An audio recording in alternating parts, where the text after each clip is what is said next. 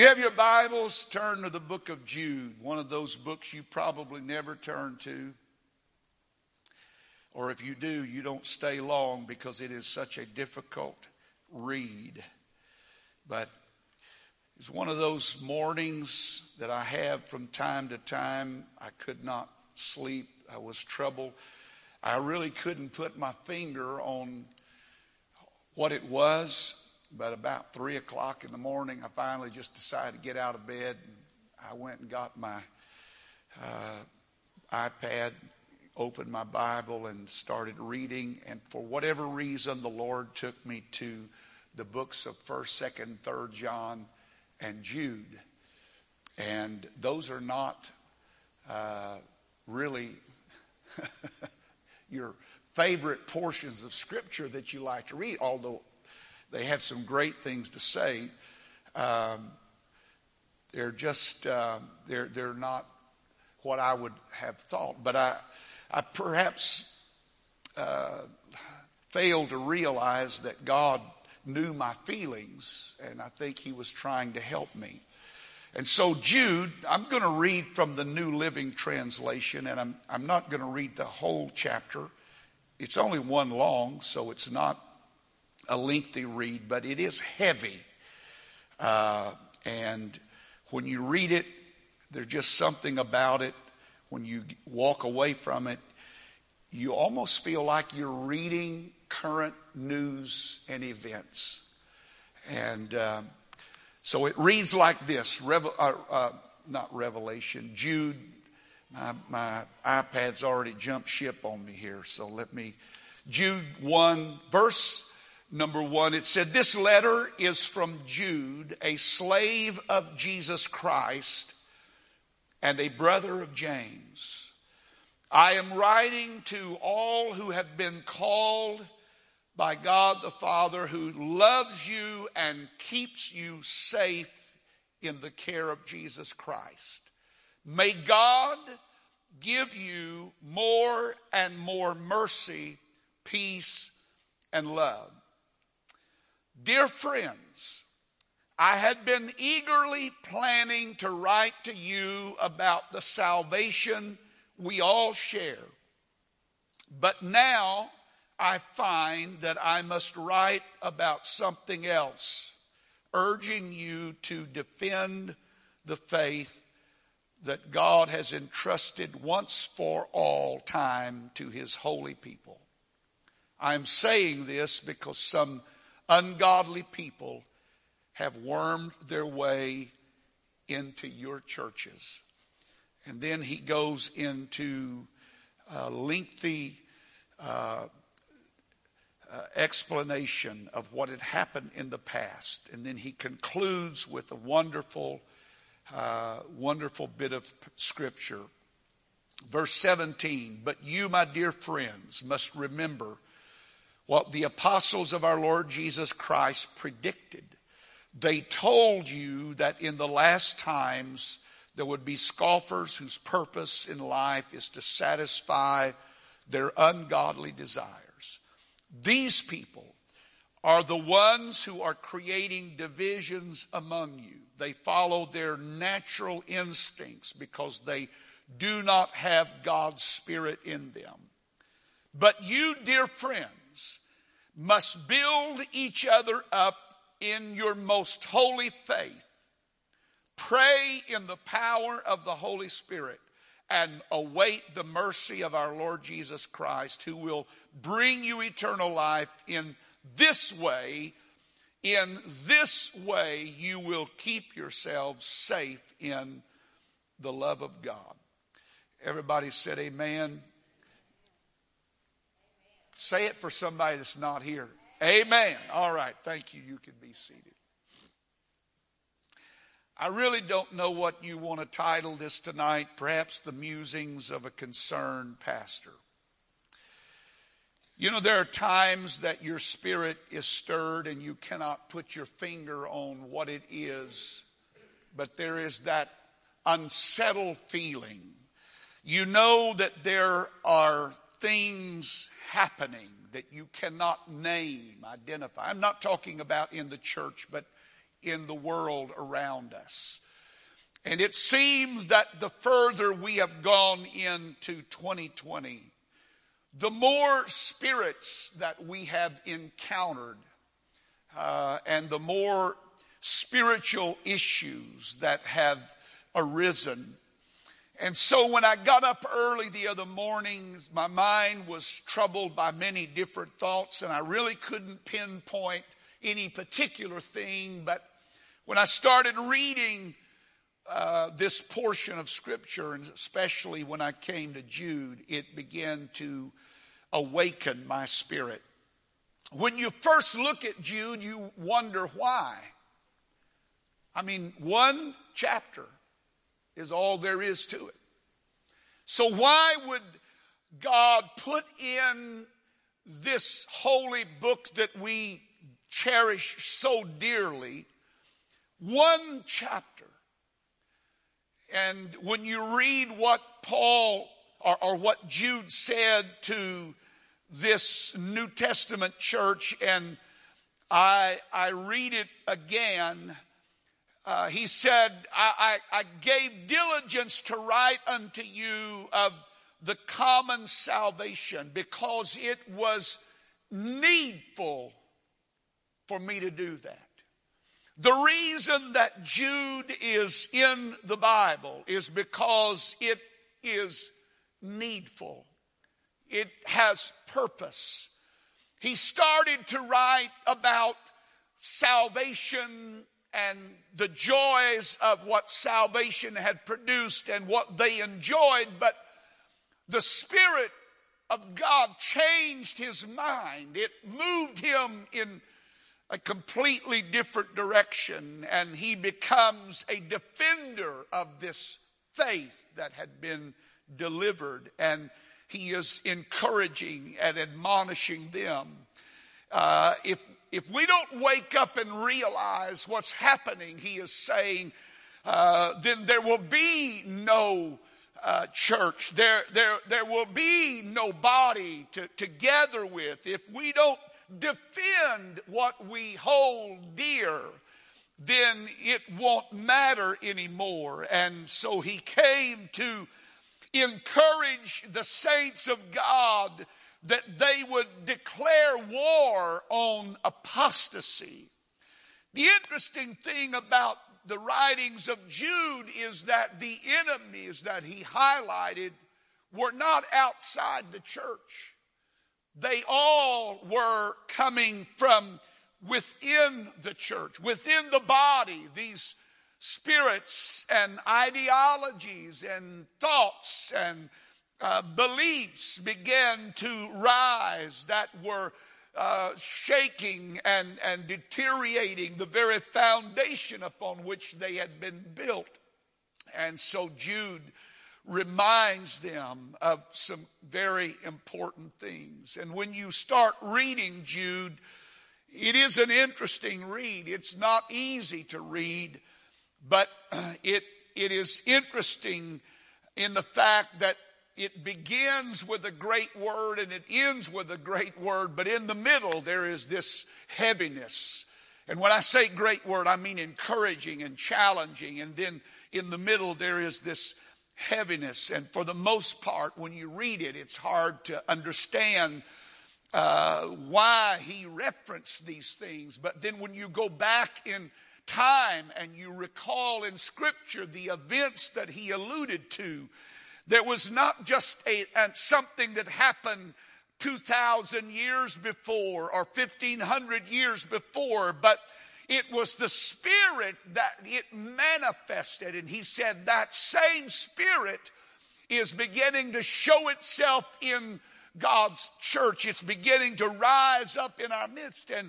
And so he tries to address these things. And when you understand the background of his thought and you understand the challenges that he was feeling, you begin to get the emotional intensity of his words. And he uses pictures and stories to paint a picture of what was creeping in.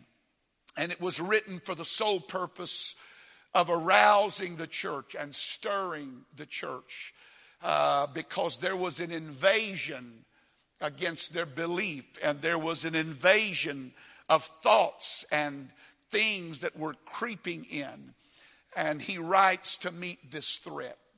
And instead of writing a treatise on the faith, he is defending the faith. He is calling on us to stand up and fight for our faith. And he starts talking about these things. They slipped in. Men had arisen whose conduct and thought were a threat to the church, but it happened so subtly they hadn't even recognized what was going on. These men, he said, they had slipped in. They had just crept in. They didn't blatantly throw open the back doors. They just slid into church. And they fellowshiped for a while, and they sang and worshiped for a while, and they didn't really say anything for a while. But then as time moved on, they began to integrate into the body of the church, and then they started throwing out these subtle suggestions. Well, maybe God's not the only thing that matters. And the reason that I use that is because he uses the word only twice in this short chapter, and it was in reference to God and the ministry of what had come to mankind through the salvation that had been given to us. And he said only in reference to those. So he is trying to make them understand that no matter what you're being told, there is no other way. There is no other salvation. There is no other plan. And so he speaks in these stark, sharp tones because he's addressing a critical issue. But these men had inserted themselves into the church, and they had engaged in turning the grace of God into an excuse for their immorality, and they even denied that he was the only true God, or that he was Lord of their life. And so Jude has to remind them of the fate of Israel. Remember what happened to Israel. And when I started reading this the other day, I thought, this is a great understanding and an explanation to once saved, always saved, because it makes it very clear that is a false ideology. That's a false thought, that once you're saved, you're always saved. You'll never be lost, no matter what you do. Because here's what he said. He reminded them of the fate of Israel, that although they were called out miraculously from Egypt, and they were helped miraculously, and they were safely brought to the brink of the promised land, because of their unbelief, he turned them back into the wilderness, and the Bible said he destroyed that generation. He would not permit them to enter into the promised land. So evidently, there's something more to just being once saved. I need to stay that way. Amen. Even the angels, this is even more powerful. The angels that had the glory of heaven as their own, because they forsook their first estate, he said, they are now imprisoned and reserved for darkness and wait for judgment. Anyone who rebels against God must look for judgment, is basically what Jude is telling them. And he talks about Sodom, who had given themselves over to lust and unnatural desires, and their destruction was dreadful, and it was a warning to anyone who would go astray. There were those who had qualms about speaking of, or they had no qualms about speaking evil of dignities and leadership and authority, in particular authority.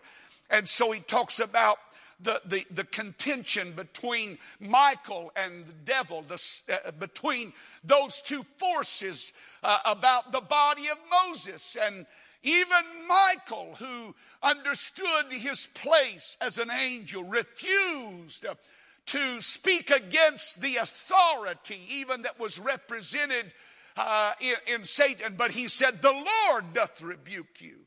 And what Jude was saying is that there is an attitude that rises up among us that doesn't understand the value of authority in your life.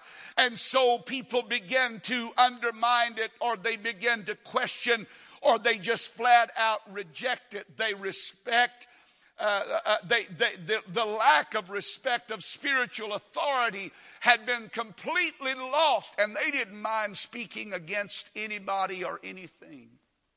They perverted grace. They denied God. They were like brute beasts, the Bible said, that were governed by their instincts. And then he talks about 3, Cain, the cynical, selfish murderer who was concerned with himself. He talked about Balaam, whose desire was blinded by his own want for more. And he blinded himself even to what he knew. And Korah, who rebelled against the legitimate authority of Moses, she was swallowed up by the earth. They are like hidden rocks, he said, which ships flounder on. And they develop cliques in the church that follow their thoughts, and they influence them. They become influencers. That's a new word that has surfaced in our culture, especially about Facebook.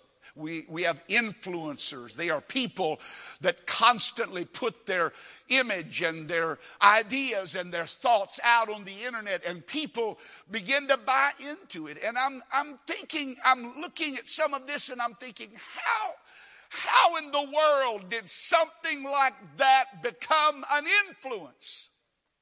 Something that's corrupt and vile and filthy, and you understand that it happens through this subtle process of identification.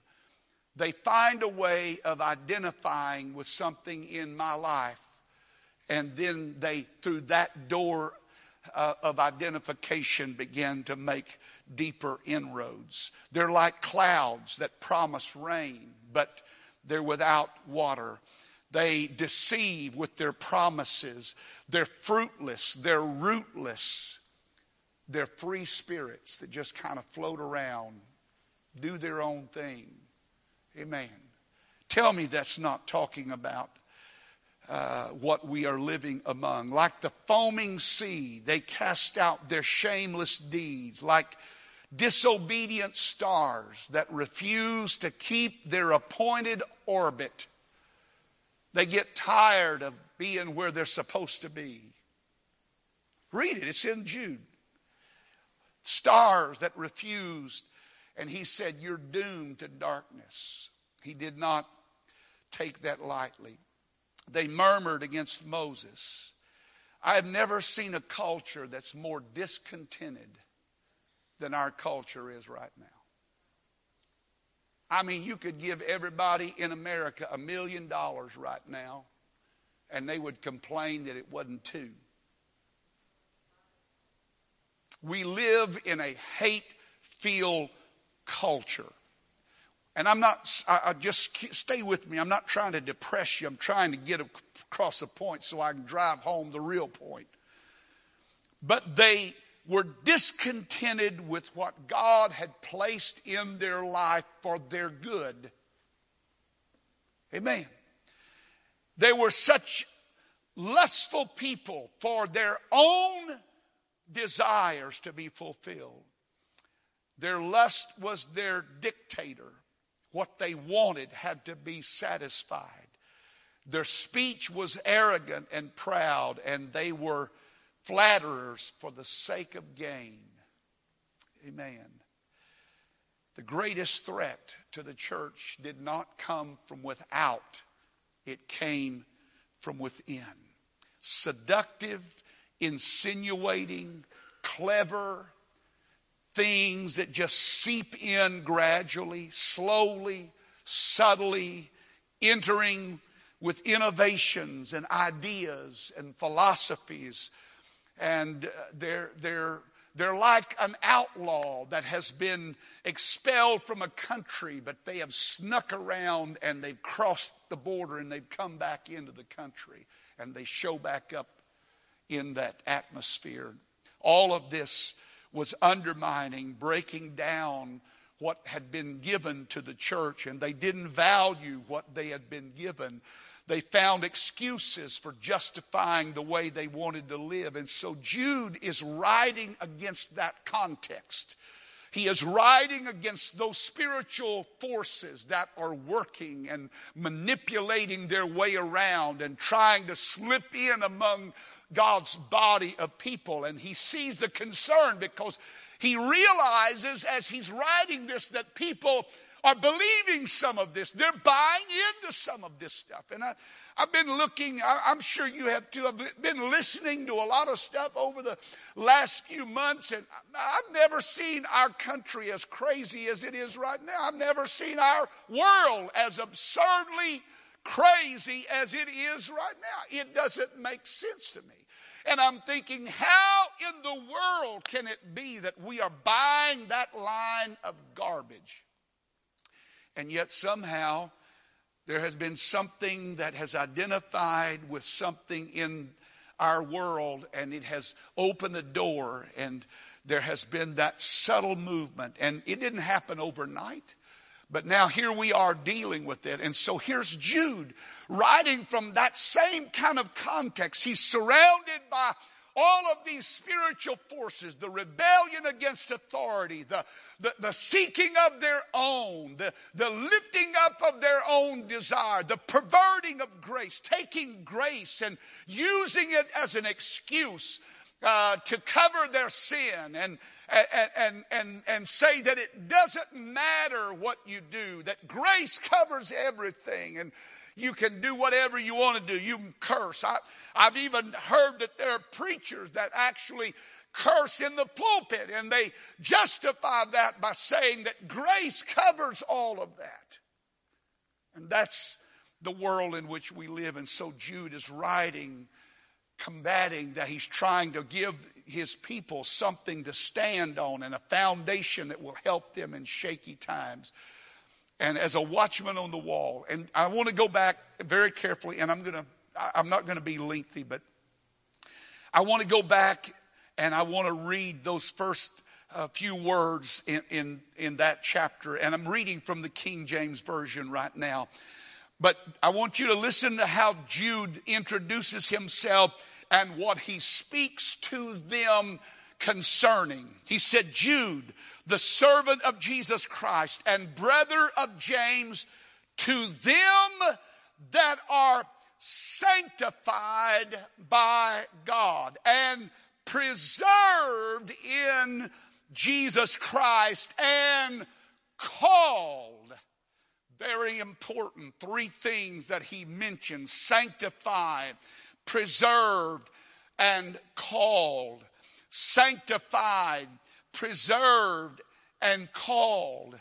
He reminds them that they have been called by God. The word that he is using there is a call to duty, a summons to a responsibility. And he said, don't forget that you have a calling on your life, a calling to be holy, a calling to be sanctified, called to be saints. I read that again just recently, and it was deeply impressed in my spirit. The word that he uses there for saint is the word that we get holy from. Called to be holy. We are called to be different. We are called to be separated. We are not living by the standards or values of the culture, but we have another set of values and a different standard by which we live. And Jude is calling the church. He said, you need not ever forget that. Don't let that slip away from you. Amen. Called to be a saint, called to be different, called to a different set of values, called according to the purpose of God. God had a purpose in saving my soul, and some of us need to wake up and realize that we have a purpose to fulfill and a responsibility to God to do what He has called us to do. It's a heavenly calling, making a man think in a different way. His thinking is ordered by an eternal perspective, a holy calling, a consecrated calling, a calling that covers every day of my life, not just Sunday and Wednesday, but every day, alters my way of thinking.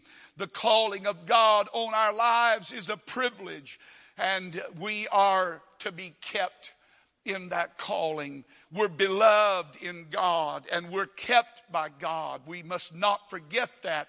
And so he says we must contend. Everybody say contend. We must contend for the faith. Fight with everything that is in you for this faith. Defense of the faith is vital in the hour in which we live. The word contend comes from the same word that we get the word agony from. The defense of our faith will be a costly affair. I am here to tell you that the closer we get to the coming of the Lord, the more it is going to cost you and I to serve Him. Don't be afraid to pay that price. He said it was once and for all delivered. The faith that was once and for all. It's unchangeable. It's unalterable. It's a faith that we all share. It was delivered to us. We didn't think it up. We didn't make this up. This is not my ideology. It was entrusted to me. It was preserved through the years so that I could experience it and enjoy it. And I must not forget that. I must preserve it. I must defend it. We have been given something that is so precious that we must fight to preserve its purity and its quality. And so that means that I must take a stand against anything that tries to devalue it. Anything that tries to make it of less importance. Anything that tries to weasel its way in and say, well, is it really that important? Yes, it is that important. It needs to be what governs my life on a daily and hourly basis. I must fight against every spirit that seeks to dilute it, that seeks to change it or alter it to fit our cultural norms. Listen to me, church. I've said it before and I say it again. We can never be relevant to our world because the word is not relevant. The word is life-changing. That's what has to happen.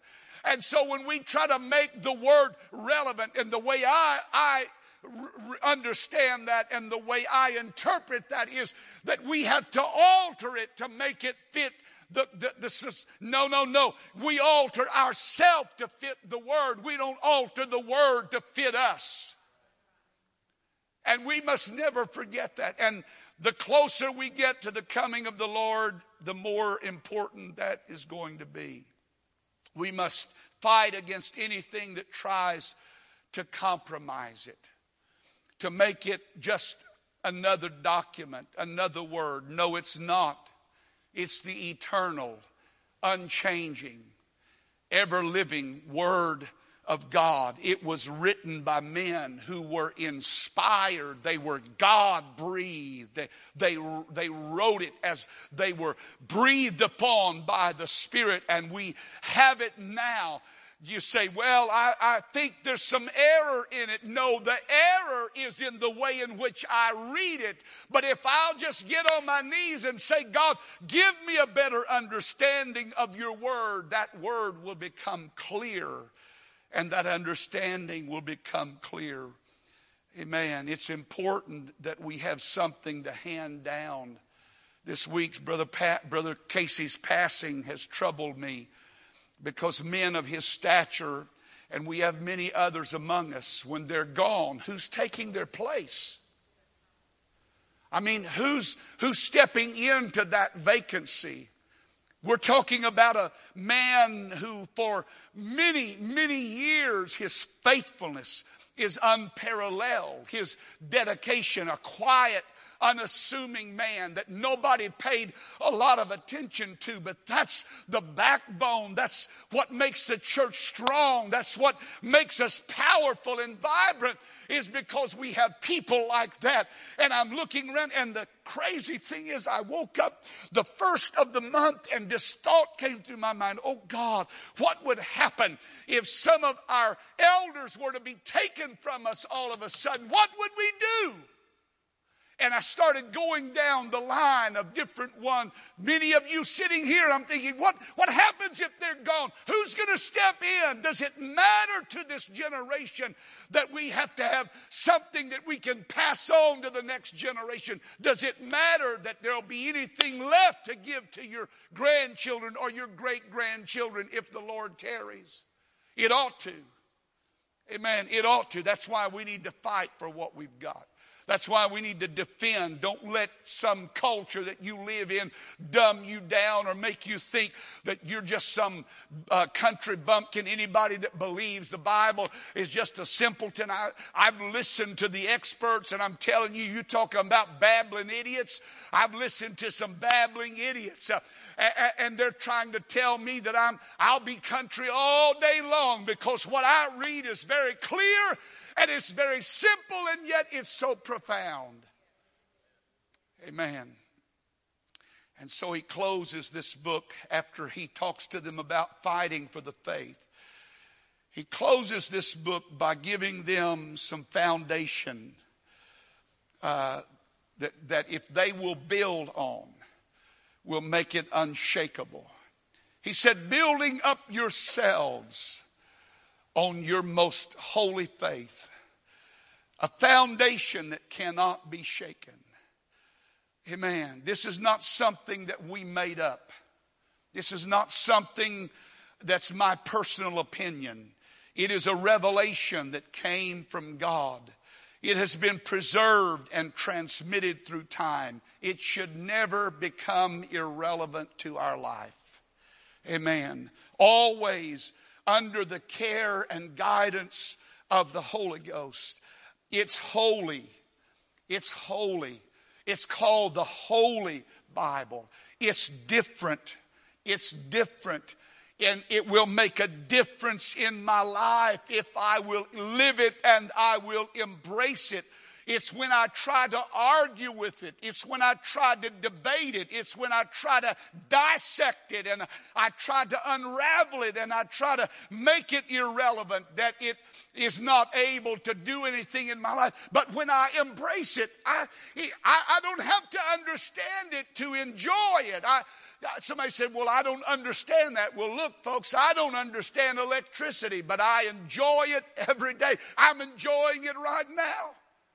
I don't understand a lot of things in life, but that doesn't stop me from embracing those things. I'm enjoying them, and even though I may not understand everything about God, when I embrace Him, what a difference it makes in my life.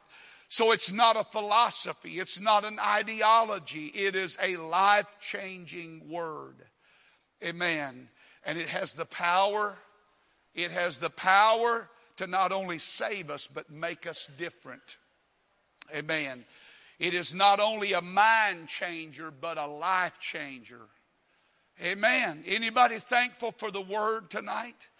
It has the power to make me holy. Amen.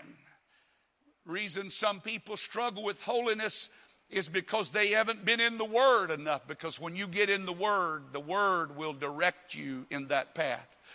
And then he said you must be a person of prayer, praying in the Holy Ghost. I'm going to tell you without any question, the only way we will survive in the culture in which we live is to make sure that there is an active prayer life going on in us daily, and times of calling upon God and searching after Him. We need God right now more than we need anything else.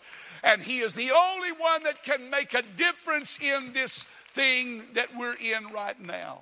And prayer is simply the acknowledging that I need Him. I said it to Him today. God, I need You. I need direction from You. Somebody said, well, why do you keep praying that? Can't you just because every day I face new challenges. Every day I face new issues. Every day I face new pressures. And so every day I need Him. Give me wisdom for the moment. Give me understanding for right now. Help me to know the right thing to do. Help me to know the right words to say. Here is where we test everything by the will of God. We can take it to prayer, and God approves it. We can do it. Amen. Praying in the Holy Ghost. There's a whole lot of difference between praying and praying in the Holy Ghost.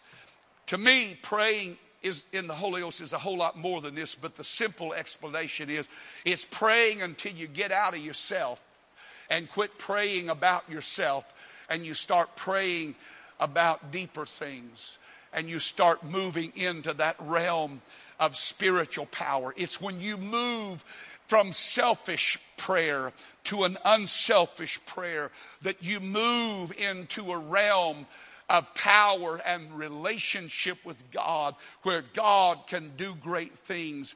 And He said, keep yourself. Everybody say, keep yourself. Keep yourself in the love of God. My relationship depends on me keeping His commandments. Amen. My relationship with God depends on me keeping His commandments.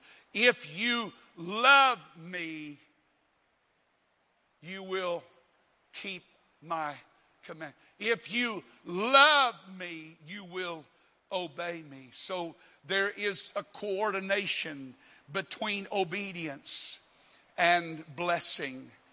Amen. And when I love Him, then there will be a corresponding willingness to put myself under the authority of His Word. And we must wait with expectation the coming of the Lord. The worst thing that can happen right now is for the church to become as hopeless as the world in which we now live is. Amen. Listen to the news. Listen to what they say.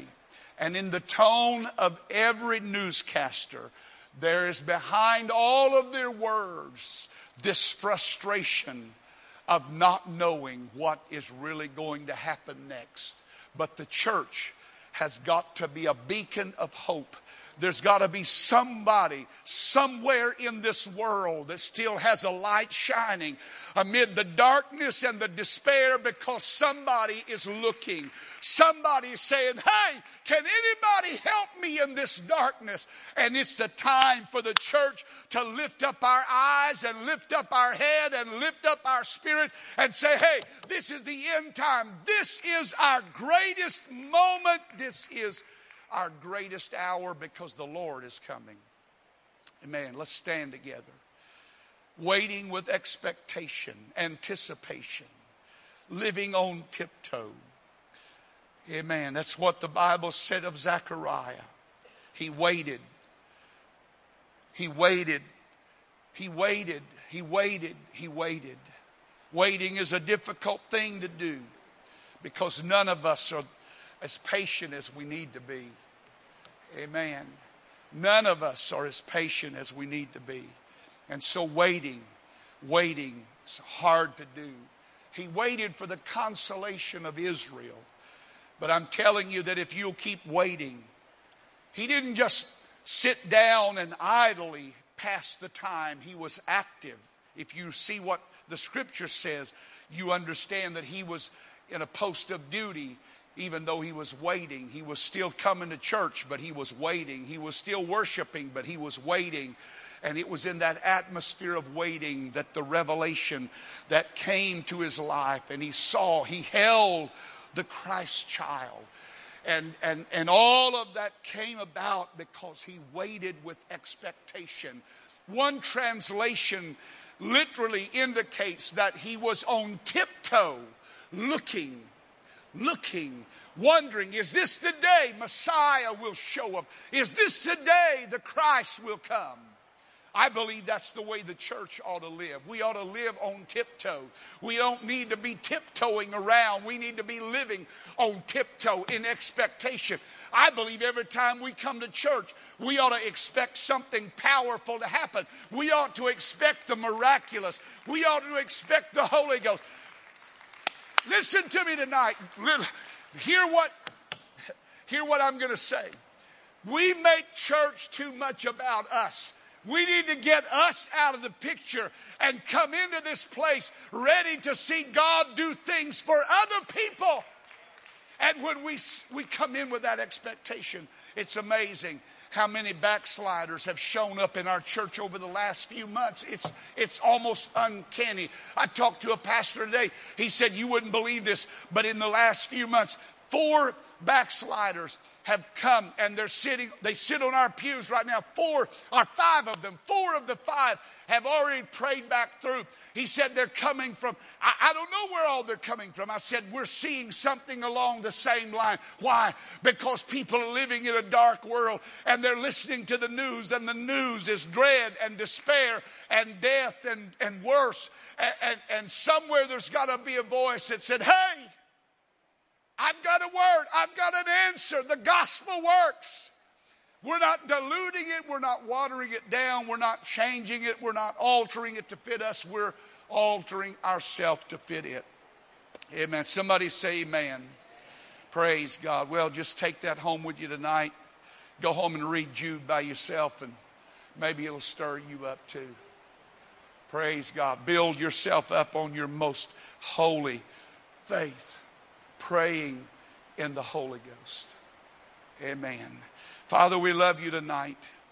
Thank you for what you're doing in our lives. Even though we don't understand what's happening around us at times, we know that you're here, and we know that you're in our midst. I'm asking you to stir us. I ask you to stir me this week, Lord. I'm sincere when I say that.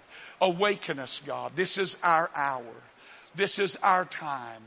This is our moment. We must not squander it. We must not waste it. We must not be so absorbed in ourselves and our own little affairs that we miss this opportunity. You're coming, Lord. We know that. We're expecting that. But we're also expecting you to come into this place. We're expecting you to fill this sanctuary. Coming Sunday, we're expecting an outpouring of the Holy Ghost. When we come through these doors Sunday morning, Lord, we believe you're going to be here. You're going to have this place filled with your presence. And you're going to touch somebody. And you're going to heal somebody. And you're going to help somebody. You're going to deliver somebody. Because that's who you are. And we are a people who believe you. And we believe that you are able to do those things. I pray you'll keep us, Lord, tonight, and that we will keep ourselves in our most holy, different, separated, consecrated faith.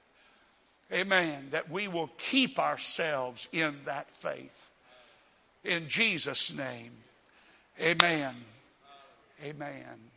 Praise God. Thank you for being here tonight. Clap your hands to the Lord and give him praise. Amen. Amen. Amen. You're free to go. God bless you.